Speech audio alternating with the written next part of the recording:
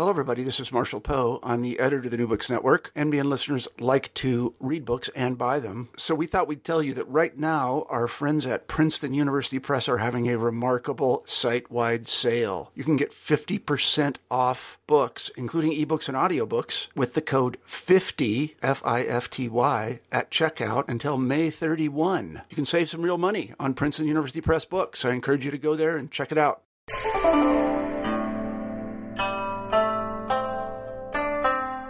Hi there, I'm Carla Nappi, and this is New Books in East Asian Studies. Welcome and thanks very much for joining us today. I just spoke with Aaron Stephen Moore about his new book, Constructing East Asia, Technology, Ideology, and Empire in Japan's Wartime Era, 1931 to 1945. This came out with Stanford University Press in 2013.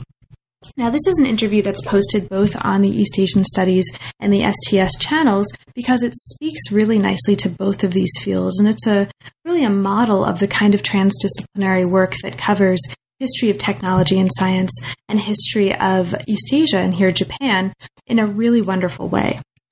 What is the history of technology and what does it look like? In this book, Moore does a really interesting job here of expanding what we think of as the history of an idea, the history of a concept, and looking very specifically at the material, the cultural, the social, the colonial, the practical, the economic consequences of a discourse of, and not only of an emerging discourse of, but of really a transforming discourse of technology, ideas of what technology is, what it could be, and how it could transform the lives of nations, of states, and of individual people in the context of Japan in the wartime era.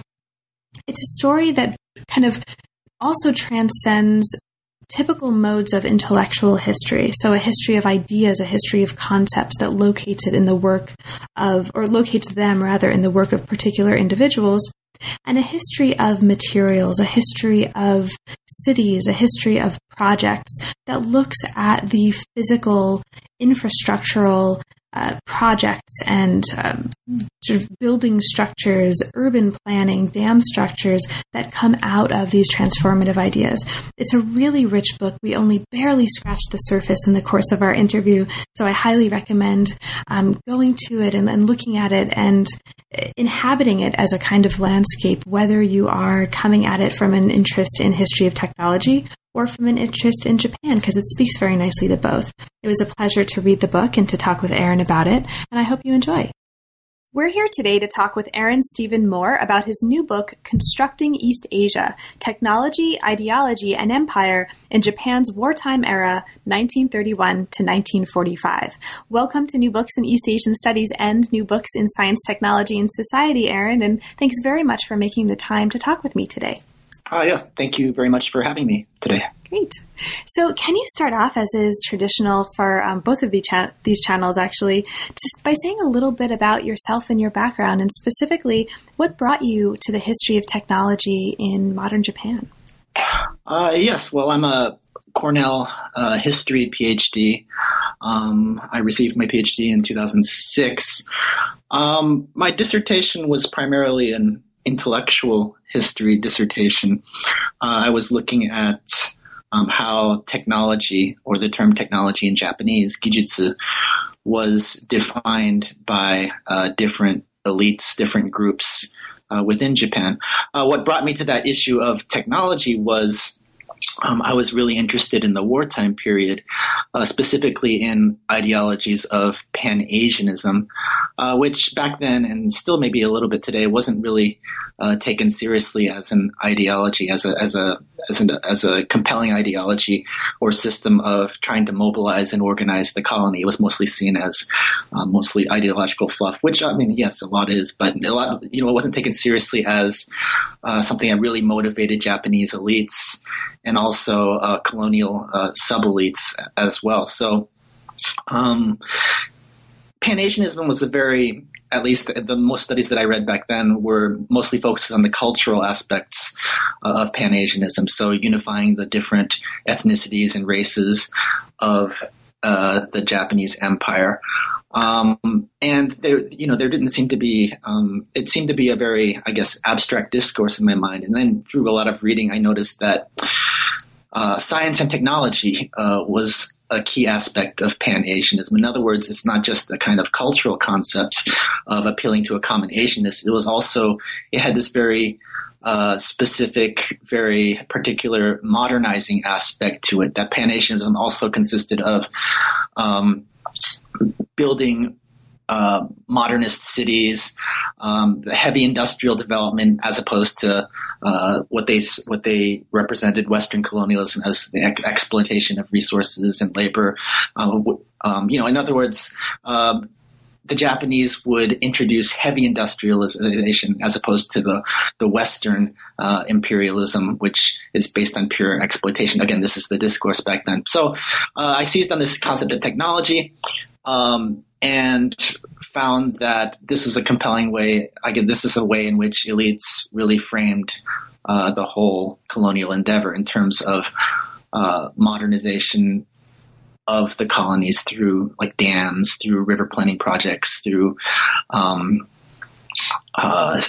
building cities, these big modernist cities and things like that. So that's how I got to their project and on technology and how different elites. I mean, at the dissertation stage, again, it mostly focused on intellectuals and how they defined it. But after the dissertation, I really focused on specific projects of technologies so that, I don't put forth an image of that technology is just an intellectual concept. That was also forged in different notions of technology were also forged on the ground through specific projects. So, yeah. Great, thank you. So I have just a super quick question. Why Japan in the first place? What brought you to Japan as the locus that you wanted to focus on as part of your advanced education? Well, I mean, I've lived in Japan since I was a kid. My dad was in the Foreign Service.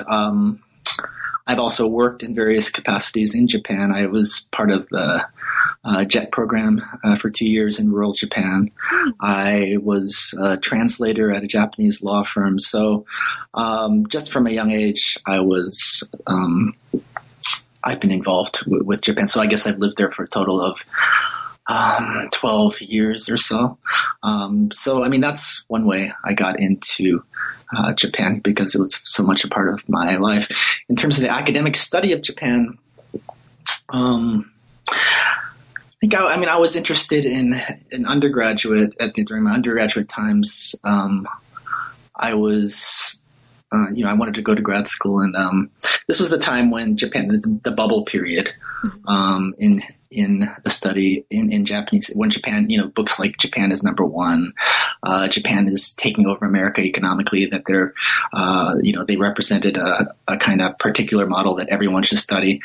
This idea of Japanese particularity was really gaining traction, and based on my experiences, I mean, it was something I was very critical of, and so hence, that's one motivation there for me going into grad school, especially intellectual history, which in grad school I was especially interested in philosophy, right? Japanese philosophy, and looking at Japanese philosophy, it's very, very much tied up to Europe, right? Especially the Kyoto School of Philosophy, very much tied up to European philosophy, and that's one way in which Japan is not really particularized, right? It's not really just seen as something unique and all that, but I was very much interested in tying Japan to the rest of the world, culturally, intellectually, and all that, rather than just exoticizing Japan as particular, as unique, and all that. I mean, that was the kind of, I guess, historical context I was coming out of and trying to critique.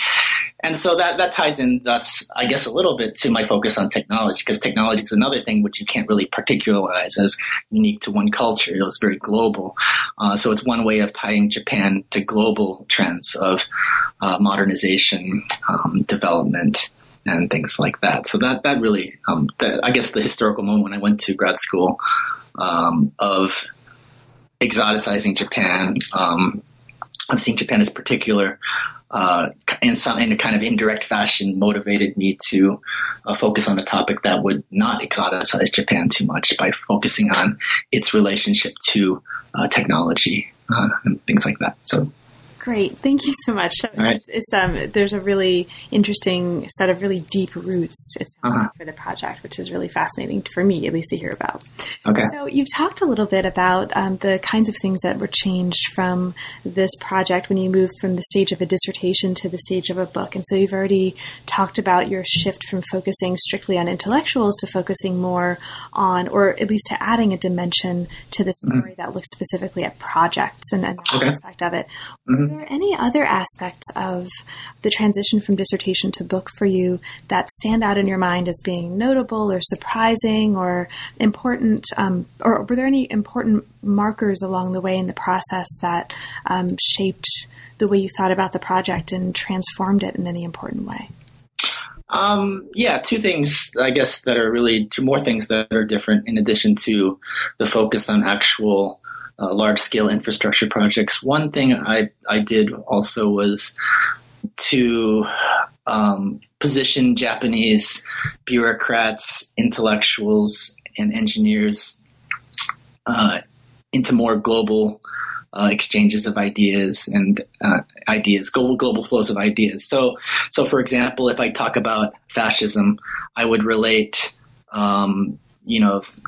notions of fascism within Japan to, especially in relation to technology, with notions in Germany, for example, or looking at notions of technology within Japan and comparing them to the Soviet Union or the United States, right? Because Japanese thinkers were actively reading the same literature as European thinkers. So trying to bring that transnational flow of ideas into the project, I'm doing much more of that kind of work in the book. Secondly, I tried to put more details about policy, right? So not just ideas, but how ideas translated into policy. So what types of policies? So policies of wartime mobilization, policies of colonial rule, of specifically national land planning, or in Japanese, kokudo keikaku, which really took off after the war. So, it's expanding both in a transnational direction and also from ideas to policy. And in addition to what I mentioned earlier, looking at much more at the colonial context and infrastructure projects there.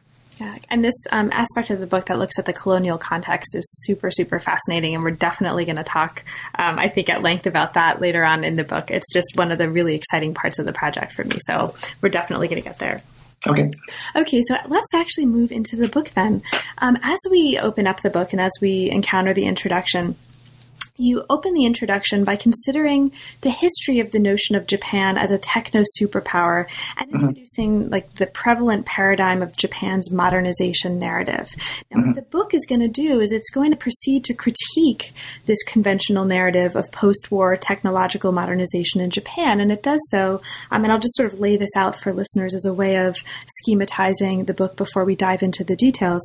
It does so in a few ways. It does so in part by tracing the origins of this narrative in what you call a technological imaginary of wartime Japan, looking at the ways that different groups, and specifically intellectuals, technological bureaucrats, engineers, and state planners, invested this term technology, and the Japanese rather equivalent of this term, with ideological meaning and power in the course of their major roles in shaping wartime discourse, national policy, and getting involved in, as you talk about later on in the book, and as you've already mentioned, large-scale infrastructure projects.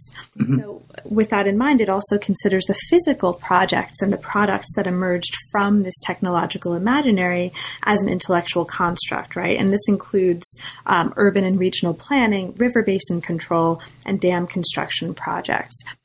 Finally, and I just want to lay this out as one of the major contributions of the book, it really expands the conventional narrative that's focused on a domestic story about technology in terms of capitalist development and wartime mobilization to consider really carefully and closely and consider as really primary the relationship to colonial development and rule. And that's a really important, I think, part of this project that also situates it in very important global stories about imperialism and colonialism in a really refreshing way.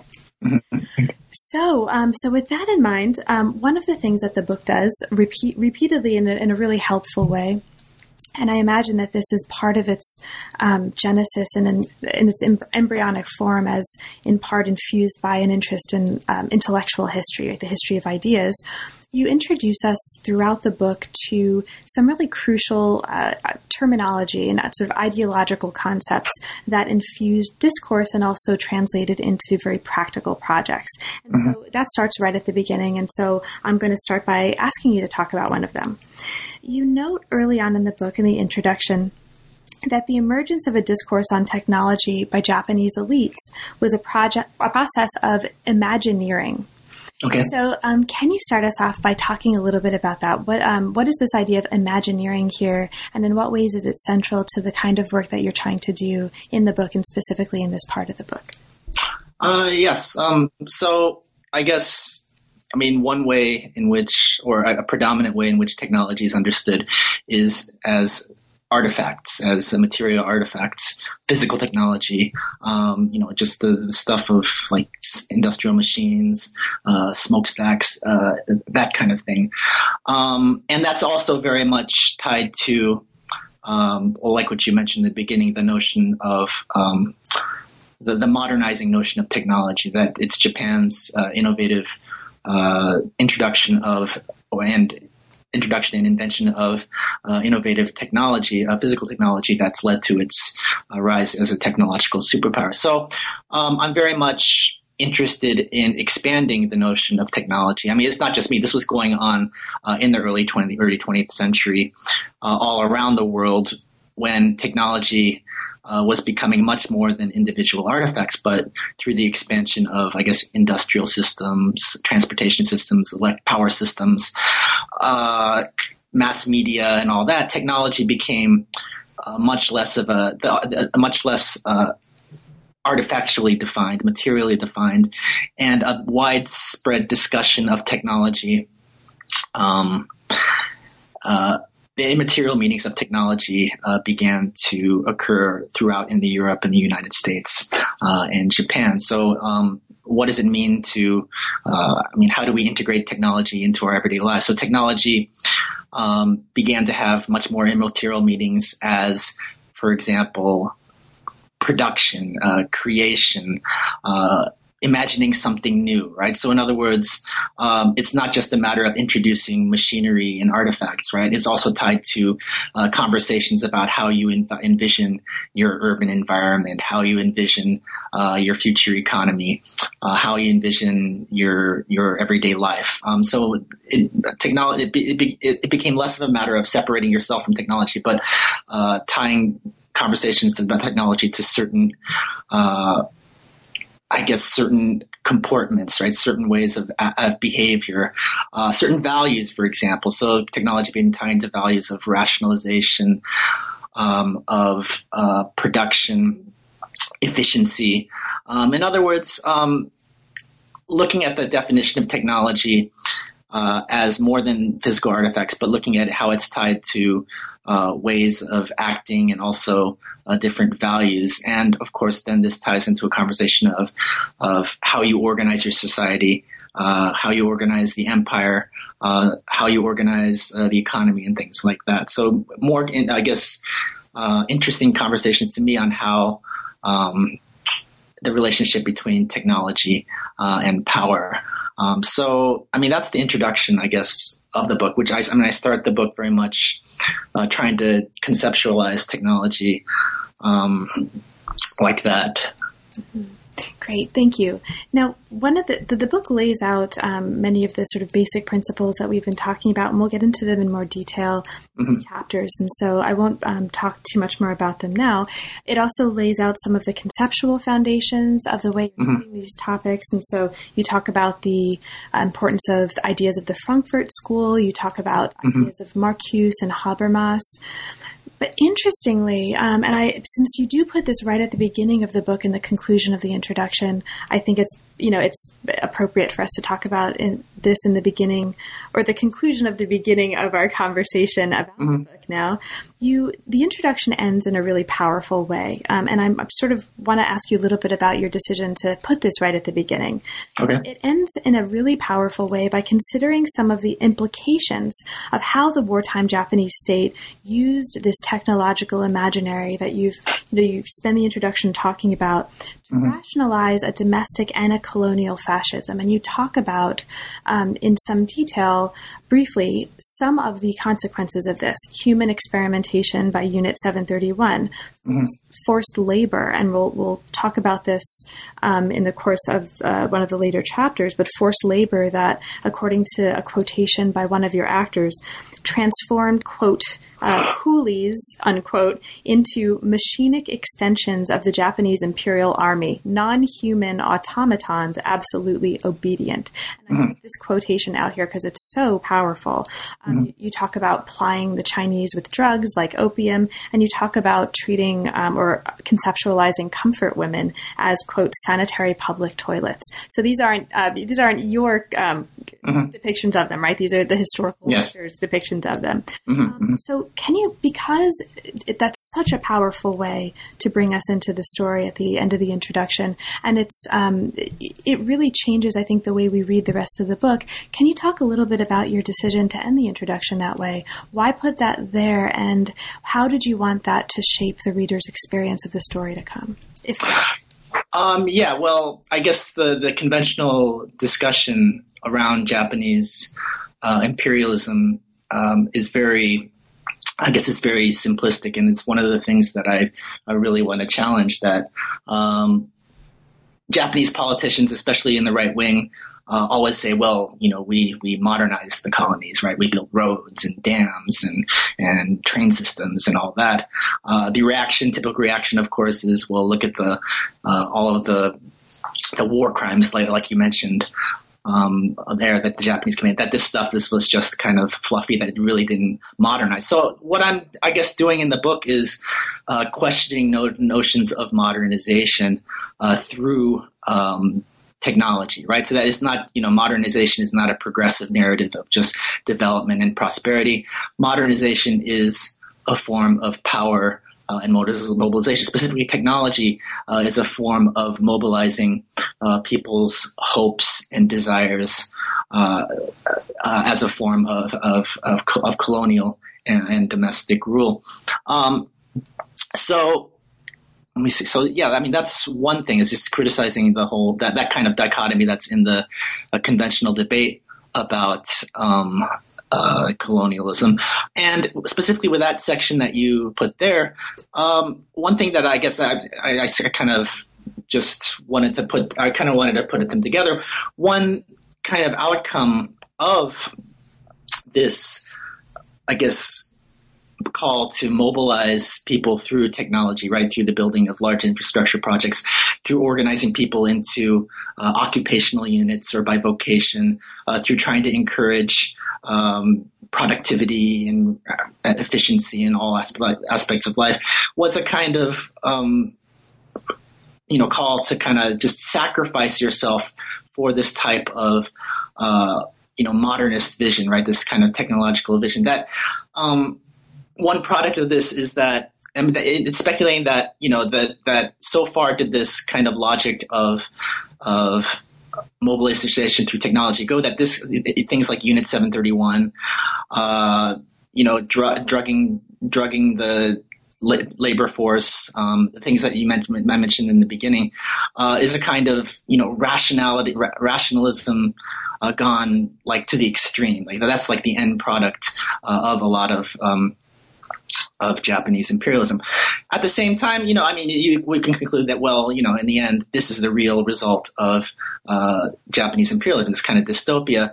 But what I want to argue also is that, these modernist imperatives of organizing the economy through technology, of mobilizing people through the trope of technology, of continue on into the post-war, that they aren't, just dropped right then, that they become prime pillars of Japan's post-war rapid economic that have become prime pillars of Japan's overseas development policy, right? So whereas people might focus, at least in the wartime, on, of course, necessarily focus on Japan's war crimes and documenting them, they often see that as a result of irrational factors like the racist factors of like Japanese racial superiority, spiritualist notions of the Japanese race, focusing on that as a result of war crimes. But there's also, I think it's necessary to tie war crimes to notions of technological modernization and colonial rule operating at the time.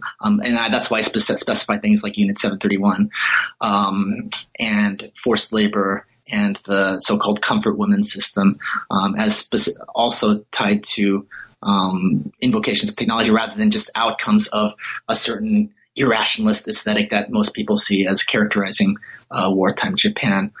So, yeah, I mean, I guess it's addressing a contemporary conversation around Japanese imperialism. Yeah. Great, thank you. So as we get into the chapters, you use these chapters to introduce some really interesting case studies and very specific particular individuals who form the backbone of this story, and through an interpretation of whose products and writings and ideas we come to understand the emergence of this idea of a technological imaginary. And it's, as you were just talking about, in one way, some of its material and social and cultural implications. So chapter 1 looks at the development of theories about technology and society by leftist intellectuals from the early 1930s. Mm-hmm. It focuses on the work of one such intellectual, a Marxist intellectual named Aikawa Haruki, who's a prominent theorist of technology who describes a notion of a technologized system of society where all aspects of people's lives are mobilized for radical social transformation. He's a super fascinating guy who's interested in film, he's interested in factories, he's interested in all kinds of really fascinating case studies that you describe here. So let's start with him.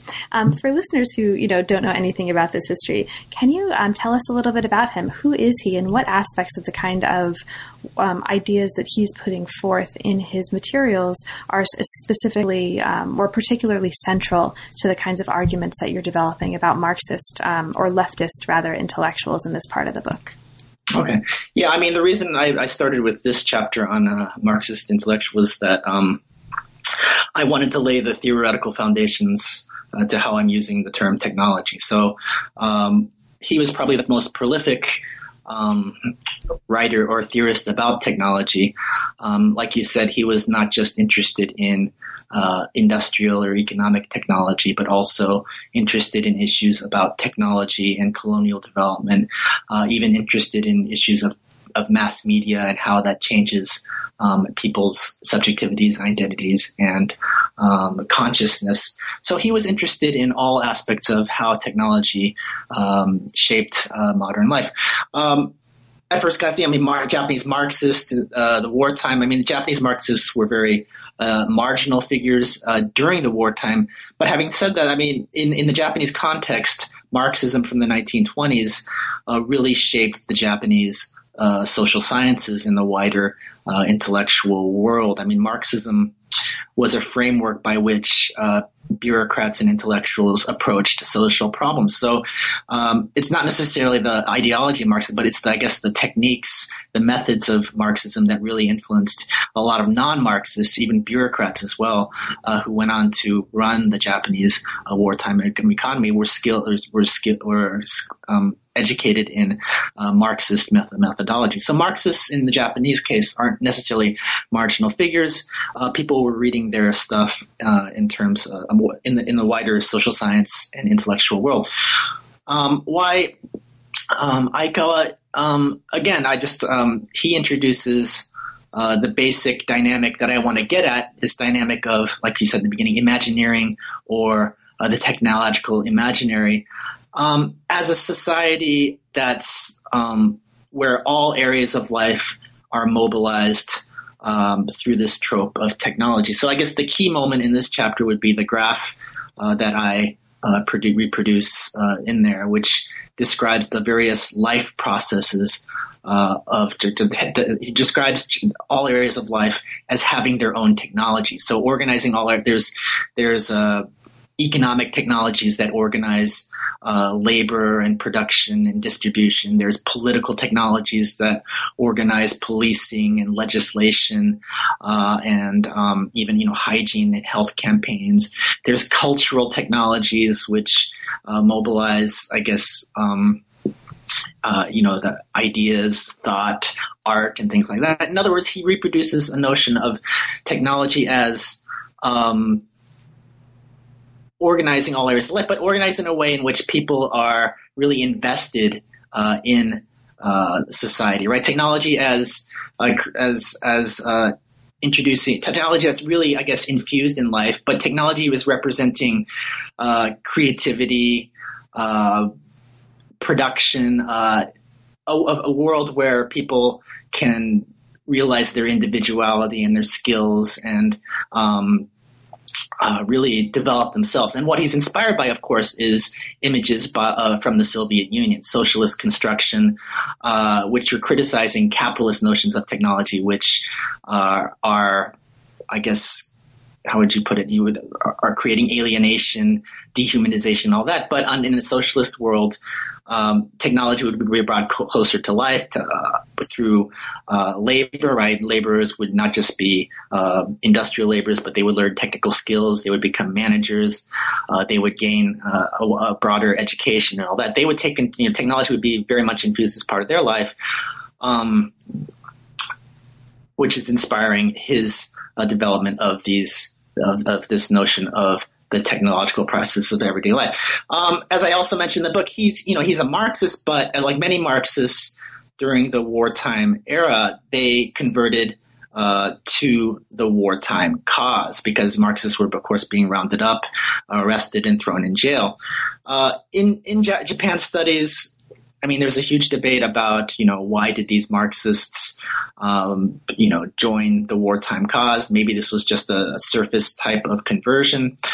I argue that no. He's, I guess, he really buys into this whole system of technology as a way to mobilize people in the hopes that this is just a stage on the path towards eventual socialism, that through the mobilization of all of Japan through technology, this would modernize Japan, but not only modernize Japan, but modernize the colonies as well. They would thus advance on to the next stage of correcting all the feudal remnants and then putting Japan on the, I guess, trajectory towards socialism. So that's a way in which I kind of interpret him in that way. Yes, he's a Marxist and not necessarily, you might say, he's not necessarily that important. During the war, he's also, again, as an intellectual, he's also very much part of a lot of technology associations, a lot of think tanks. So he's part of the social scientific discourse, which, while Marxism is being repressed, a lot of the ideas are being manifested through a lot of the think tanks, through a lot of the social science literature indirectly. So he's shaping, I guess, a lot of what I call the technological imaginary of the intellectual world and the policy world as well through his writing. So, the purpose of this chapter, I guess, is to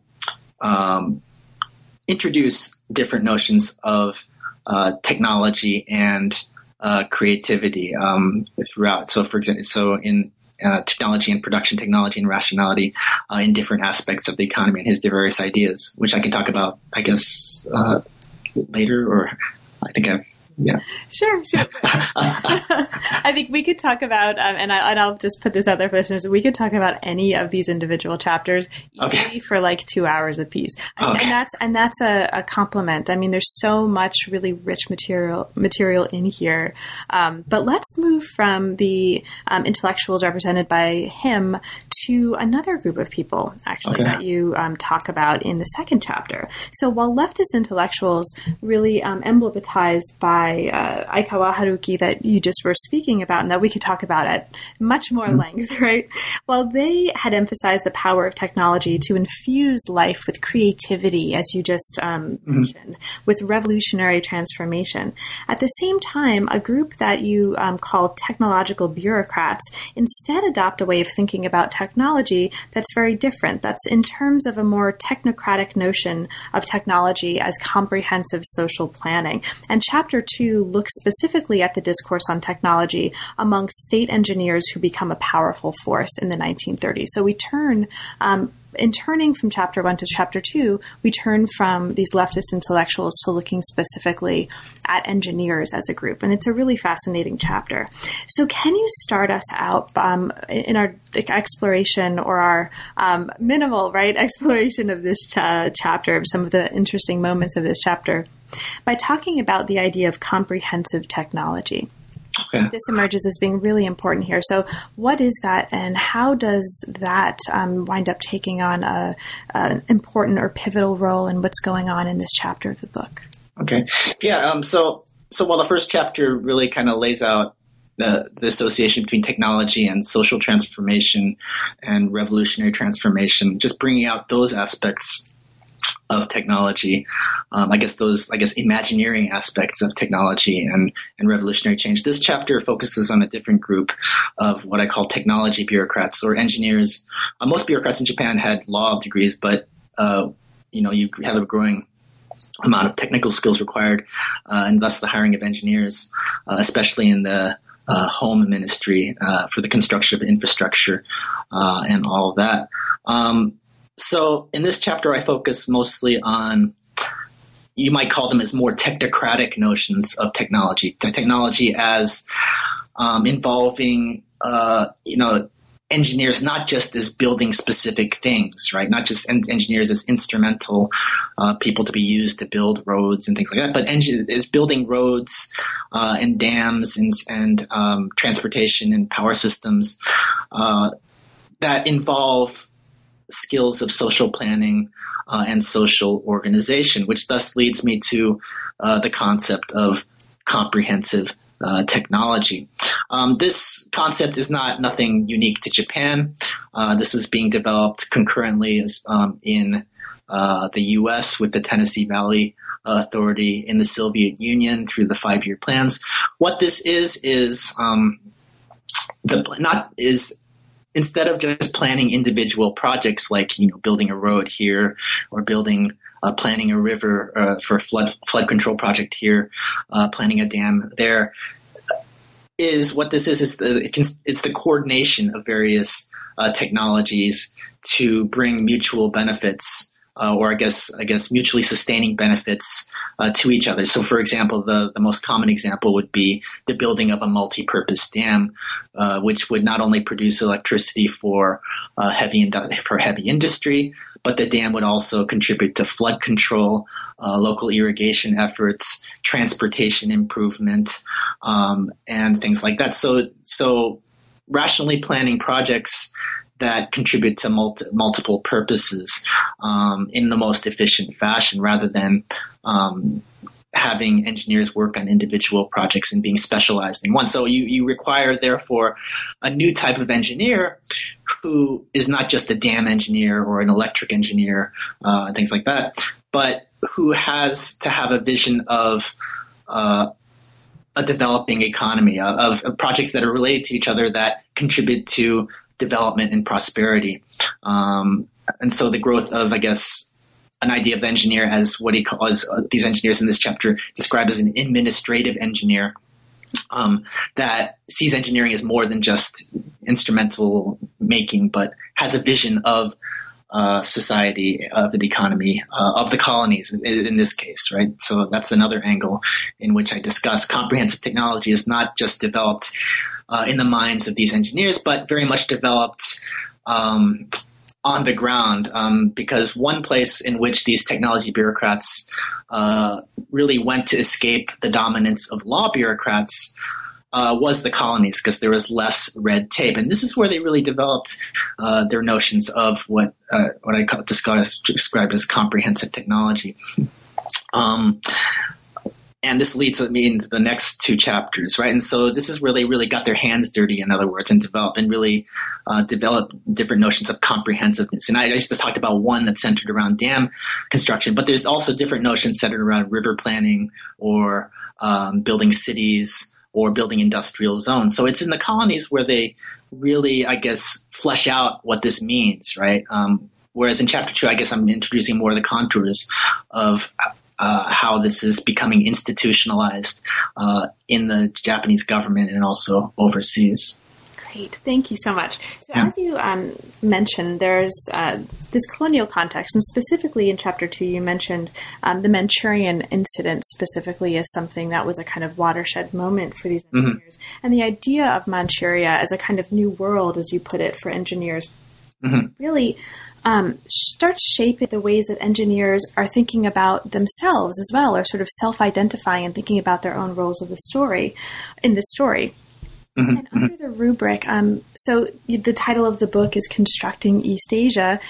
Here's where that rubric actually comes out, and we learn about what that means and the centrality of that for the story. So under the rubric of Constructing East Asia, or sort of technologies for constructing Asia, many thousands of engineers actually travel to Korea, Taiwan, Manchukuo, and China, primarily in the 1930s, to, as you mentioned, build roads, canals, ports, dams, cities, irrigation systems, sewage and waterworks, electrical networks, communications networks, all kinds of stuff. And the colonies really become a place where a lot of this is worked out. And this us into, as you said, the next two chapters of the book, which are completely fascinating case studies or explorations of case studies that look specifically at the ways that civil engineers and urban planners constructing infrastructure projects in a colonial context really open up and sort of transform this technological imaginary and its material and social and cultural and colonial implications.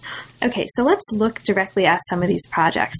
The third chapter focuses on three main case studies, and I'll just sort of very briefly name them for listeners who might be interested in them individually.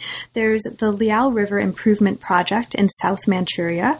There's a project of urban planning in Beijing, and there's the Dadong Port Coastal Industrial Zone project along the Yalu River, which is interesting in terms of its geographical situation because it's on the border between Manchuria and Korea in this period.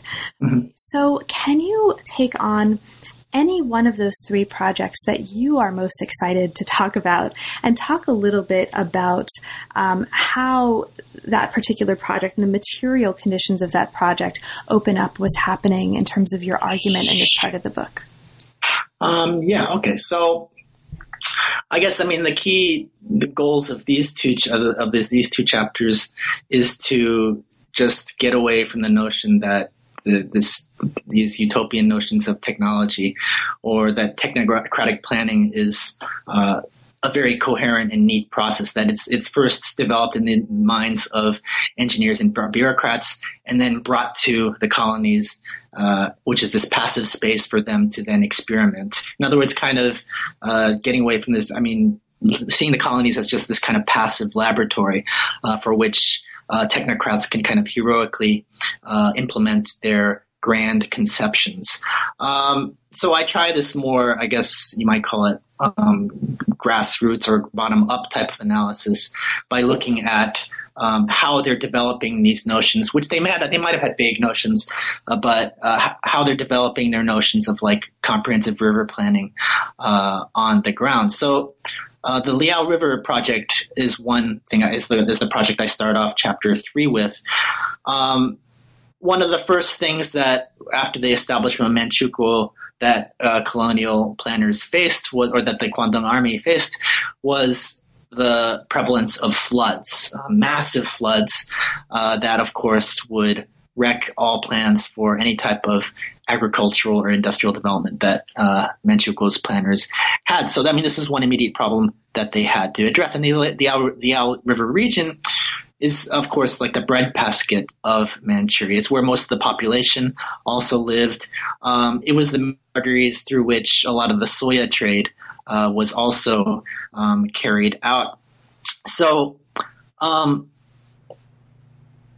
Japanese engineers saw this as a chance. They couldn't do a lot of this in Japan as well because of the vast sectionalism between different ministries. So, like you said, a lot of them flocked to the colonies to pursue these dreams of, these grand projects, grand projects of like river planning and dam construction and all that. So specifically the Lau River Project, what this was they tried to introduce ideas of correcting the flood control through building, for example, reservoirs upstream that would trap the water and thus lessen the burden or lessen the floodwaters downriver. Use these waters for, I guess, power production, water supply, and irrigation. Build conduits, for example, to alleviate pressures at tributary points. Build, of course, typical, build dikes and levees and weirs and all that.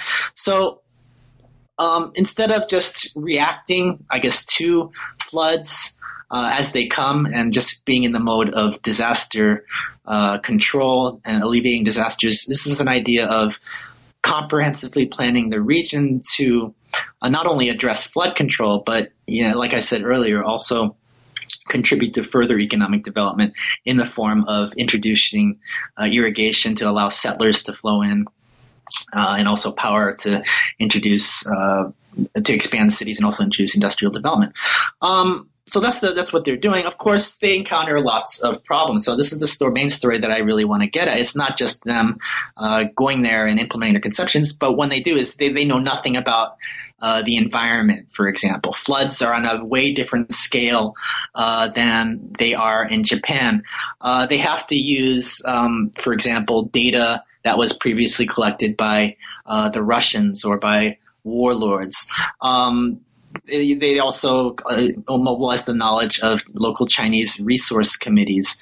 So, one thing I wanted to really introduce is just the amount that they didn't know, how their conception, they really didn't really have a conception of the environment that they were working with, that it was on a vast different scale and really challenged a lot of the confidence or a lot of the discourse of Japan is coming to Asia to modernize through technology, that a lot of this was formed through difficult negotiations with the environment, but not just difficult negotiations with the environment. In the implementation of this project, which was not completed fully, but various parts of it were completed, there was various struggles between, for example, engineers who wanted to conduct very comprehensive studies to gain data so that they can plan better projects and not make mistakes, versus local bureaucrats who wanted to get started right away with these projects in order to win the hearts of the local population and to create a kind of allegiance to the new Manchukuo state. You had conflicts between the military who wanted to coordinate river planning with, or for like dike construction with, or river planning with road construction to facilitate transportation needs. You had settler companies asserting their interests. You had railroad companies asserting their interests. So I wanted to bring out that negotiation process and how that shaped this comprehensive river planning project, and how it shaped engineering notions of comprehensive planning. So, in other words, it's these utopian notions of technology aren't static, right? They're constantly being developed in relation to different interests and the environment. Is what I wanted to do with this chapter. And I try to do that too with, for example, looking at the urban planning in Beijing, and also in particular industrial zone planning on the border between Manchukuo and Korea, which is important in my case, in that Japanese development in the post-war is very much developed based on these development of these coastal industrial zones and this kind of national land planning on coastal industrial zones. And this was like one of the first examples of that in building this coastal industrial zone on the Manchukuo side of the Yalu River. So looking at the building of these notions, but looking at the messy process by which these notions developed. Yeah. Great. Thank you so much. And these kinds of concerns and this kind of analysis persist in the next chapters. You've already mentioned these two chapters form kind of a really nice pair. This chapter focuses on the most prominent examples of Japanese colonial infrastructure, which are namely the construction of two of the world's largest dams. So you talk about the Fengman Dam and the Supong Dam. So I won't go into too much detail about this because a lot of the phenomena here are really interesting in terms of the particularity of these cases, but also sort of re-emphasize and sort of re-strengthen the kinds of points that you were making in the previous chapter. You talk here, some of the really interesting points that come up in this chapter that I'll just mention for listeners so that they know and they can go look for them. You mention, or you talk about dam construction as a way of rationalizing rivers, which I think is wonderful. One of the supervisors of one of the dam projects, the process of constructing and managing, or constructing dams and managing rivers as a sumo match with nature, which is another one of these great quotations that you're pulling out and offering us as sort of gifts all over the book. I just love this aspect of the book. And you argue here also, and this is just emphasizes a point that you're making in the previous chapter as well, so it's really strongly reemphasized here, that overlapping forms of power, political, legal, scientific, police power, which is really interesting here, military power in the colonies actually made this discourse of modernizing East Asia through Japanese technology possible. So it's a really interesting discussion that's happening in this chapter, focusing on the examples of these dams. Now, what I'd like to ask you to talk a little bit about, because this is another, it seems to me, really important part of what you're doing in this chapter in particular, is that you talk here about the ways that these colonial projects actually impacted local colonial subjects. This is a really important part of the work that this does, and I wonder if you could talk a little bit about that. Yes. So, I focus on dam construction projects, these two dam construction projects, largely because these actually were largely completed. But the dynamics I really want to focus on here are just to emphasize the point that the technological imaginary or the conceptions of these various engineers and bureaucrats are based on very specific power relationships. And this is where I get at your question of, I guess, how this is affecting colonial subjects. They're affecting colonial subjects in multiple ways. Building of dams require the vast mobilization of labor, right? So they're tapping into systems of forced labor and also Chinese labor brokers throughout China. They're also tying into systems of mobilizing Korean labor for the South to participate in industrial projects in the North. They're also using labor that is garnered from local counterinsurgency campaigns where they herd the villagers into strategic hamlets. So one point, I guess, I'm trying to say is that it's not just the construction of a dam. Construction is tied to the general dynamics of colonial rule, which in this case is labor mobilization and counterinsurgency campaigns. That it's not, it's not just. If you just look at the story from the engineer's point of view, it's not just the implementation of the project. It involves things like mobilizing labor and military campaigns, and also settlement too. And this is another dynamic that's involved in the construction of dams. How do you relocate the local population? They did this by tying them to building settlements throughout Manchuria as a way to expand Japanese power. So, promising poor farmers more land, better fields, I guess a better life, in the process of trying to sell the dam to the residents. It isn't also just a case of only using, police power or as well. I also wanted to talk a little bit or try to introduce dynamics of, for example, like I just said, showing the promises of the dam for local development, as well, industrial development, a new future. I wanted to emphasize those discursive aspects as well, and to try to get a little bit too at how they're trying to mobilize labor too by, for example, creating competitions or certain incentive schemes among laborers to try to mobilize them to build faster and things like that.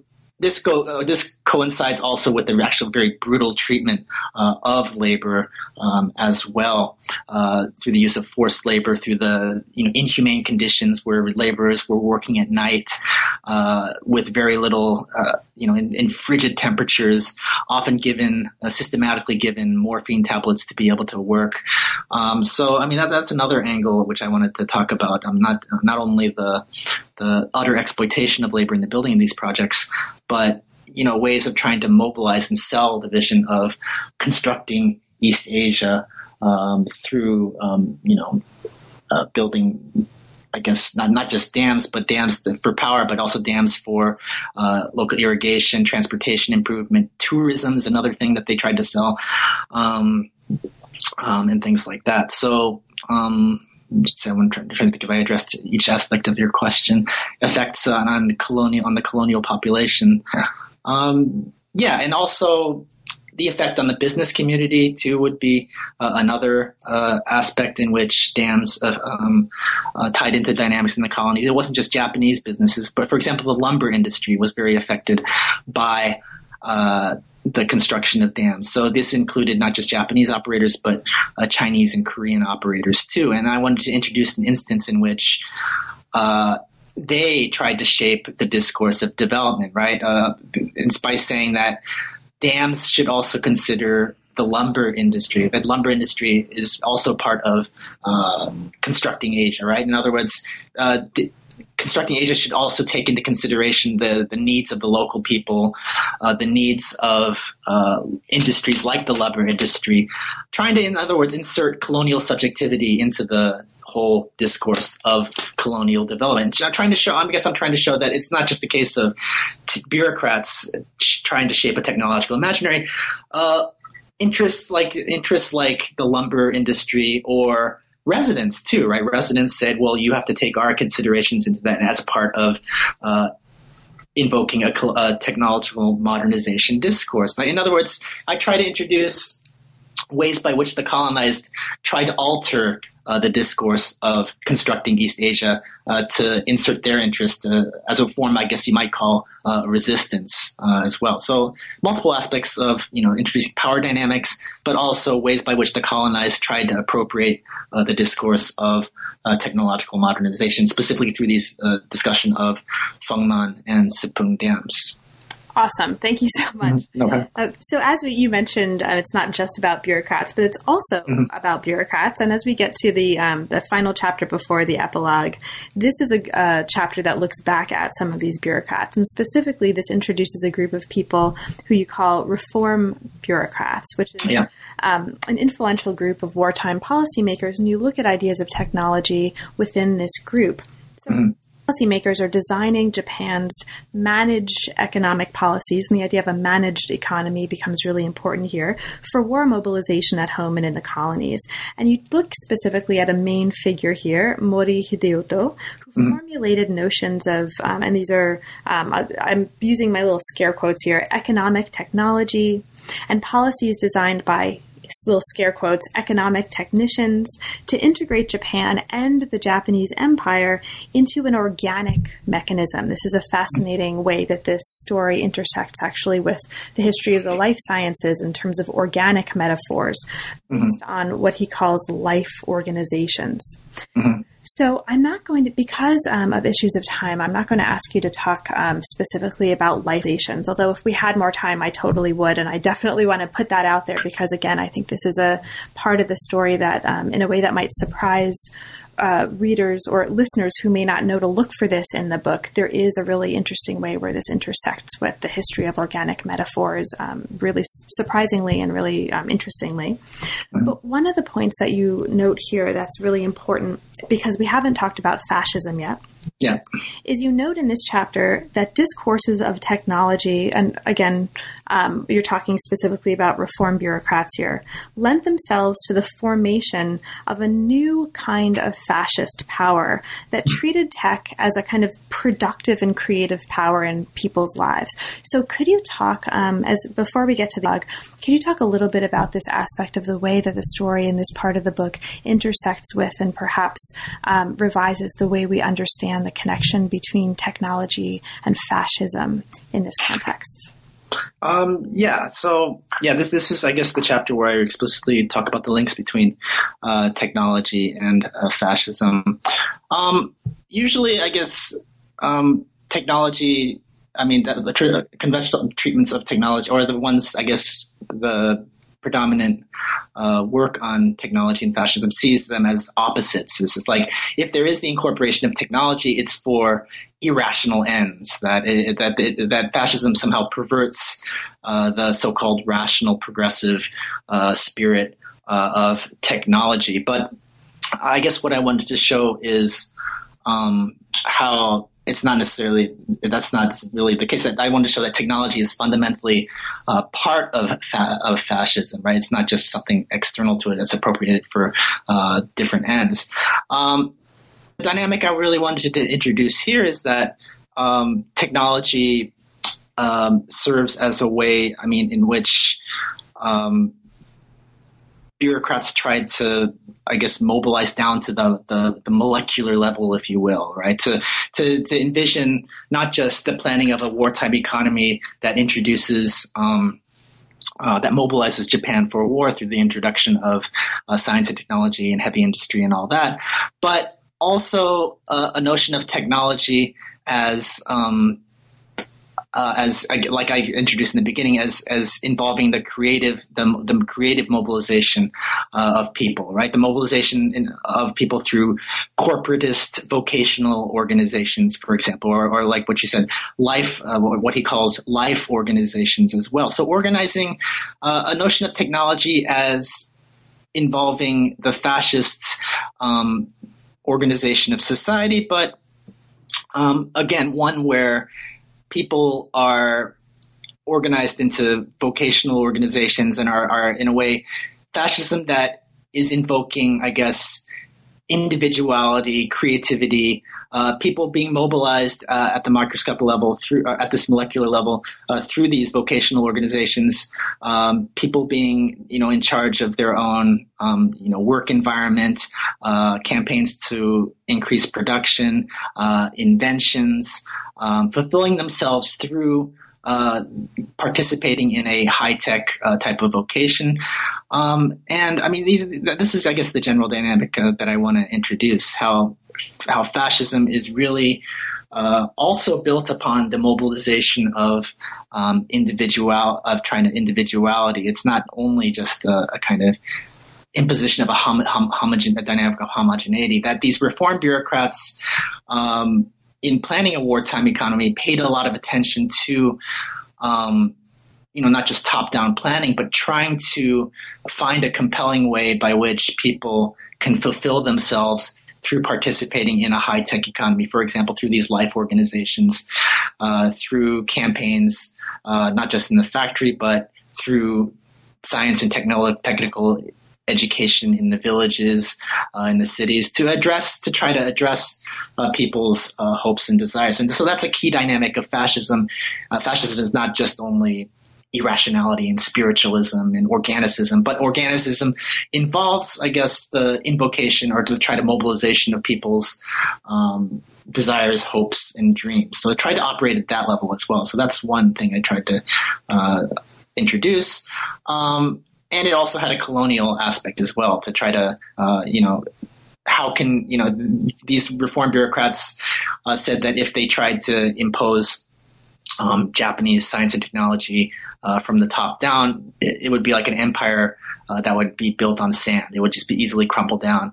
So they tried to come up with ways to mobilize local knowledge, for example. So the big example here is the example of trying to spread the technology of cottonseed, right, or cotton production, which was a key technology for the wartime economy. Instead of forcing local Chinese farmers to plant cottonseed, they mobilized, or they taught local school teachers how to plant cotton for this or this effect, distributed cottonseed to the school teachers, who then distributed to the population. So coming up with new ways by which they can try to mobilize local knowledge as a way of power, I guess, as a way of mobilization. And that's another part of fascism that I'm trying to get at. The certain paradigms of trying to mobilize people's energies and creativity, both in the domestic context and in the colonial context as well.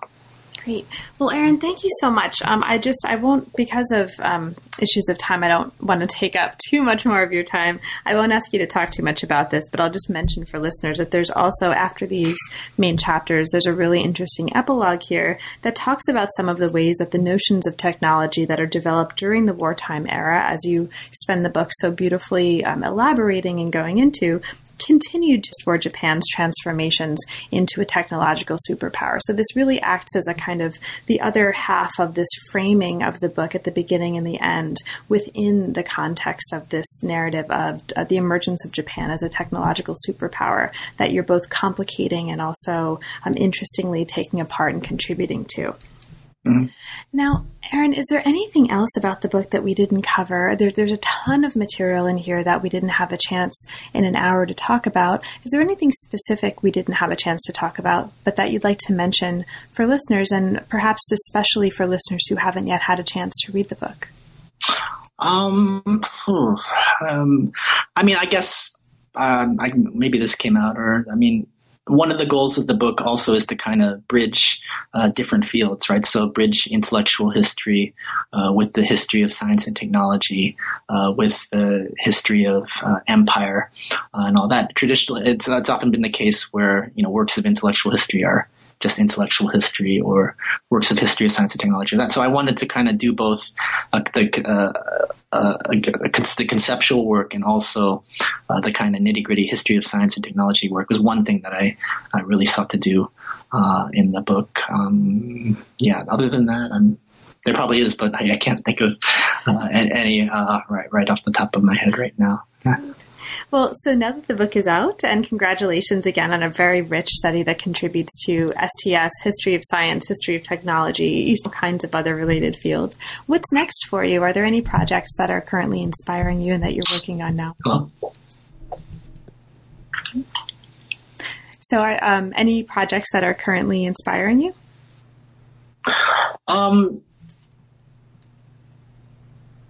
Yes.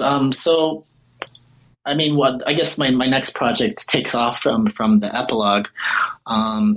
It's what I also want to do is not only part of the book. What the book does is not only dispel the notion that the wartime Japan is just a place of spiritualist, irrationalist, emperor worshipping fascists, but I also wanted to show the continuation of the technological imaginary in the post-war era.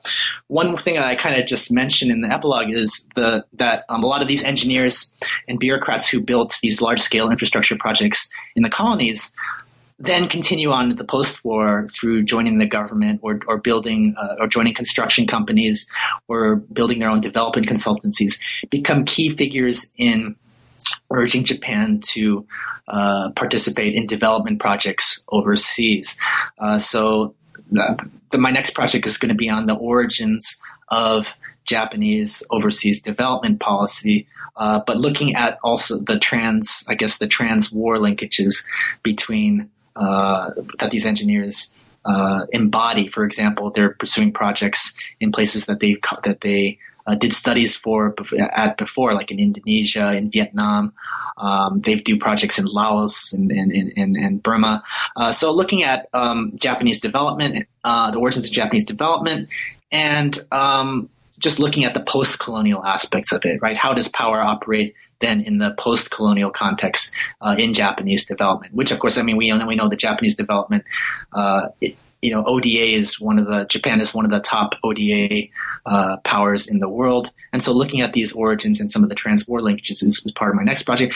Not just the trans-war origins, though, but how is just Japanese development, looking at the origins within a new kind of you might say imperial system, right? And how does Japanese development operate within the U.S. Cold War system? So positioning these engineers and bureaucrats within a new kind of imperial order. How do we position Japanese development, influential Japanese development projects within an order that's pretty much dominated by the U.S. Cold War agenda? How do we understand Japan's position, which hasn't been, I think, studied enough because of the dominance of the U.S. and, of course, Western-dominated development institutions. That's what I'm looking at for the next project, looking at it both at a policy level, but also, again, through this nitty-gritty project level of like the Mekong River Development Project or projects in South Korea, because Japanese engineers actually returned to South Korea under the Park Chung-hee regime to finish some of the work that they didn't complete, and looking at that angle as well. Great. Well, best of luck with those projects, and I'll look forward to talking with you about the next book. It sounds great. And thanks again for taking the time. It really was a pleasure. Oh, thank you very much for having me. You've been listening to New Books in East Asian Studies. Thanks very much for joining us, and we'll see you next time.